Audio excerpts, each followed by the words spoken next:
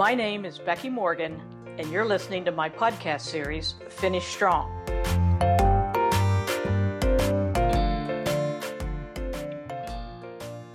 I'm a baby boomer, born smack dab in the middle of the post-war years that define us. We turned music from swing to rock and roll. We either fought in or protested against the Vietnam War. While our greatest generation parents thought we'd never amount to much, we've done all right. We staff the upper echelons of most manufacturing organizations. But often we struggle to understand why our younger employees don't seem to care as much as we do. The generation following us, referred to as Gen Y or sometimes called millennials, has joined the workforce, but far differently than we expected. 9 to 5 is not their preferred work schedule. In fact, the concept of work schedule is a bit uninspired. Work-life balance is a requirement, not something they will try to figure out. They are tech-dependent, but they likely don't understand how the light switch works. Don't expect them to fix your computer. Phones are for texting and finding information, not for talking. And face-to-face meetings are a very painful last resort.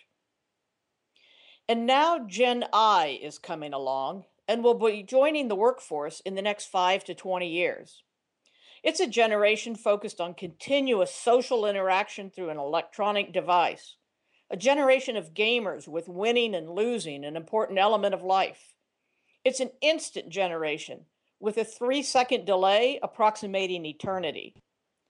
The way we've been running our operations simply will not appeal to these people. Engagement will either be ever present or the employees will be gone. And engagement will look very different than you define it now. I encourage you to integrate these 5 sentiments into your operations today.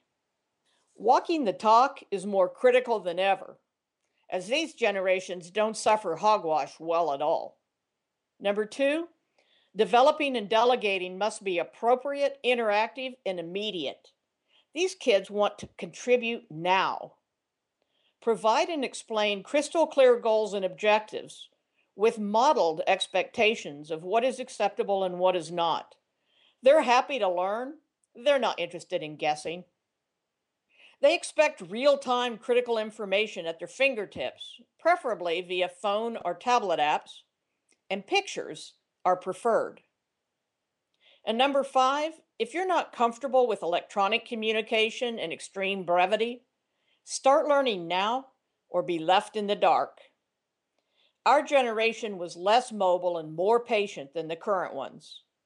The greatest generation did not have to focus on our wants and needs for us to prosper at their companies.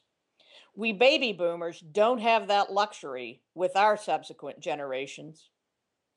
Sorry, I gotta go. I've received 7 texts while we're talking, and each one needs a response or I'll be left behind.